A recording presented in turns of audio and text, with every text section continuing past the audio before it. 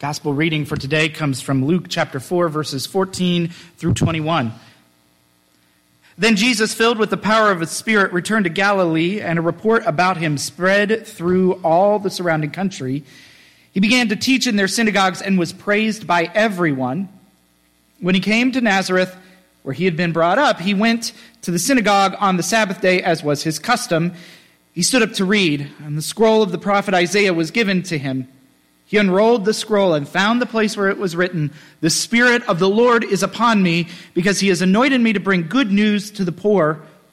He has sent me to proclaim release to the captives and recovery of sight to the blind, to let the oppressed go free, to proclaim the year of the Lord's favor." And he rolled up the scroll, gave it back to the attendant, and sat down. The eyes of all in the synagogue were fixed on him. Then he began to say to them, "Today, the scripture has been fulfilled in your hearing." So if you ever wanted to know a group of passages where I literally could have preached for hours and hours and hours, it would have been these three. Because all three of them are deep, fantastic passages. But we only have so much time because we've got to get through a lot today. So what we're going to do is we're going to take this Luke passage and put it with its partner passage next week, and that's what we're going to study together. So we'll reread this. And I do think that the 1 Corinthians passage for a day like an ordination and installation is pretty well on the nose about there are so many gifts that we have, and we are all called to different tasks. And so today, as we go towards ordination and installation, we honor those different ways that the Spirit has moved us to accept those gifts. But today, I'm going to focus on Nehemiah.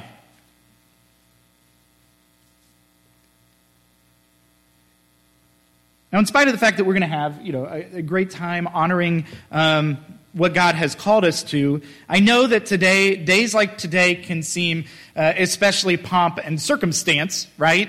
We have 2 congregational meetings today. I feel like that is literally the most bureaucratic thing of the Presbyterian Church, is that we have meetings of the corporation, no less.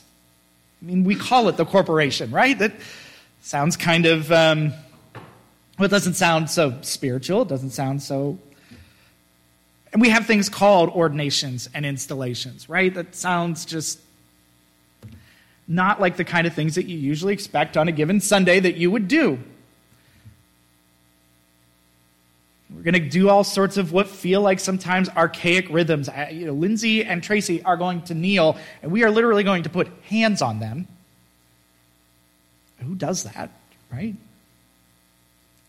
I'm going to ask you to renounce sin again, and you're going to say, "I do," and there will be "we do's," and you'll respond to me, and I will say words, and you'll bring them back to me. It just feels, again, archaic and pomp and circumstance. We might be either apt to question all of this in the first place, like, why do we do all this stuff? Isn't this where the whole, why don't we listen to the Holy Spirit and just kind of live where God calls us? Or I think what often happens is this is a day that the glaze can feel particularly heavy over the eyes. Really easy to just sort of be like, well, we will get through what we can. And certainly, as a member of the dreaded millennial generation, I often struggle with this myself. Why do we have to do all of these things? What's the need of them? But I think if I've had a broken record that I have preached often and I've spoken often to folks so far in my time here, is that I think that there is something particularly important about the traditions that we carry. That perhaps amidst all the things that we do, the moments when we, look at baptism, we look at communion, we do all these things, we speak words back and forth to each other, that there might be something to them. That tradition is not just something that we throw out every time we feel it's uncomfortable. That these things that we have done and that we'll continue to do might carry some deeper importance to today than maybe we give them credit for. I think Nehemiah, in part, gives us a sense of the depth that these stories and these motions can tell us. In case you haven't spent a whole lot of time with Nehemiah, I just want to give you a brief overview. These are, in the Hebrew Bible, kind of the last 2 books towards the very end. We have them sort of sandwiched in the middle of our Old Testament, right after Kings and as our kind of all of the historical books, right? Because these two books, Ezra and Nehemiah together, and we're just focusing on Nehemiah, tell the final part of the story of the Hebrew people as we close up this series of texts. And so the scene that we're given is people are progressively coming back from the exile. Their home, Jerusalem, has been laid waste. Everywhere that they look, there is rubble, there is mess. The stories that they heard from their grandparents and great-grandparents seem like mere myth because what they see is nothing like the stories told. Many of the folks who would have been there, we're talking 40 years, that would have been long enough for some of the folks who are going and returning to Jerusalem, would have never seen Jerusalem. They would have grown up in exile. They would have become adults in exile. And as they were coming home, it just would have seemed like fairy tales. And I don't think it's so far of a stretch for us when we delve into Scripture thousands and thousands of years ago to hear those stories and say, they seem so long ago. Myths and stories of things that we hope for but can't see. And so in Nehemiah, we hear the story of rebuilding the wall that would have surrounded the city of Jerusalem, and that it was important to rebuild that wall for defense. Ezra tells the story of rebuilding the temple, but here in Nehemiah, we're learning more about what it would take to build the wall again. And before the final acts of the wall, before we end the chapter, we meet here in chapter 8, where the people gather together and they read the law.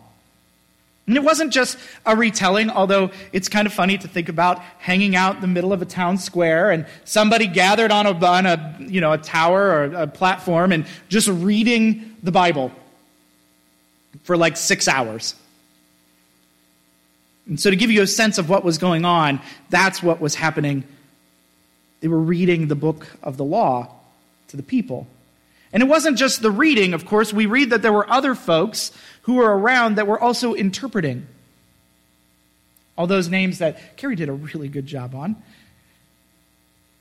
These are folks who were there. The Levites, the priests of the Hebrew people, were there to help interpret what was being said. They were gathering together in groups and they were learning more about what it meant to be people of this book. And they were moved to tears by the retelling of this word. The stories, even amidst of the collapse of what they knew, even the stories that you read in the Torah, the first 5 books of our Old Testament, they're not always happy stories. They're not like superheroes of Scripture. So many of them are stories of not so great people and not so great situations. But in spite of that, something in those stories moved them so deeply that they were crying. They were moved to tears. Something in the rhythm of this life moved them to tears. And so these stories, even in the midst of the collapse of what they knew, met them in the deepest parts of themselves. And what was the response? Well, Nehemiah says, don't necessarily sit in your grief, but live well. Eat the fat, drink the sweet wine, live life well. Be sure to give some to those who have nothing. Somebody else has come home and they don't have anything. Give some of what you have to them. Because of God's holiness, and these are these stories that were told, the stories of the Scripture for the Hebrew people, were the stories that were to provide them strength to be able to move forward in the difficult task of rebuilding home again.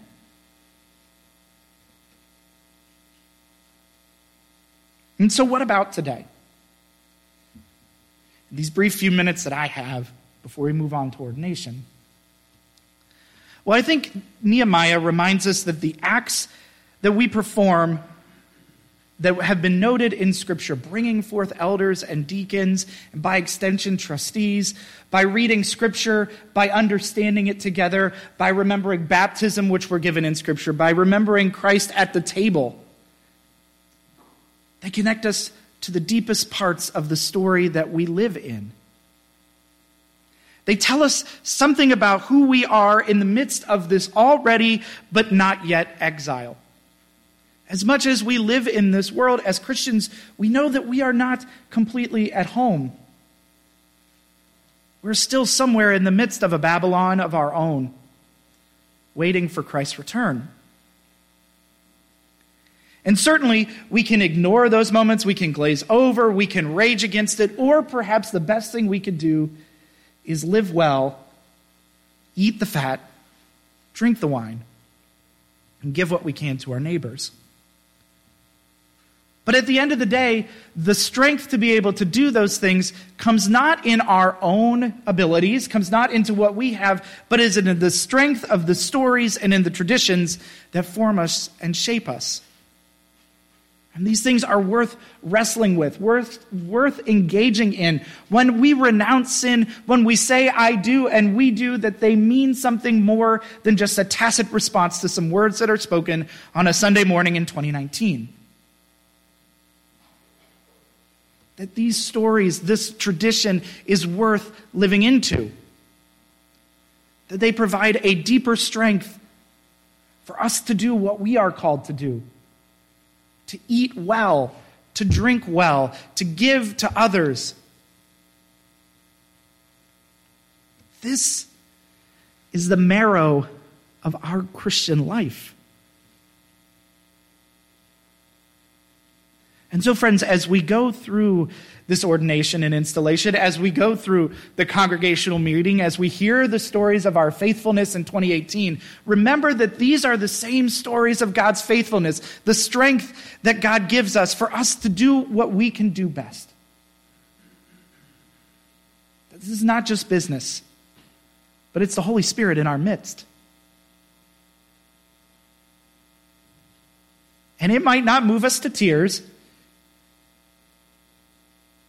but I hope, as we continue to go forward in our time together, that it does reach the deepest part of you, dear brothers and sisters. That the story of this congregation, the story of God's faithfulness here in this part of Delaware, Ohio, speaks to you in ways that it hasn't spoken before. That God's strength is still with us. Thanks be to God.